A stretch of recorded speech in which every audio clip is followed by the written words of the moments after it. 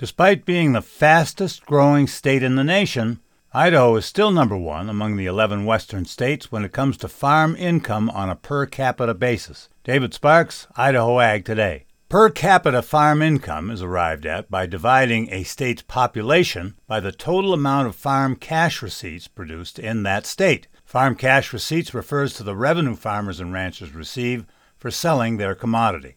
According to federal data released September 1st and crunched by University of Idaho Extension educator Brett Wilder, Idaho farmers and ranchers produced $4,392 per Idahoan in farm revenue during 2021. That made Idaho the top state in per capita farm income among the 11 western states last year, far ahead of number 2, Montana, which came in at $3,729 per capita farm income. University of Idaho agricultural economist Dr. Garth Taylor. Dave, we're number one in the West per capita. We're a small state, and we're a small economy. We only have an economy about the size of Rhode Island, the smallest state in the nation. Don't have an ego about this. We're a very small state, population-wise, and the size of the economy. But this makes it very big agriculture, a very big presence. But we want to note we're growing. We're not only big, but we're growing. All of this increases the power and the presence of agriculture in the state of Idaho, and that's good. David Sparks,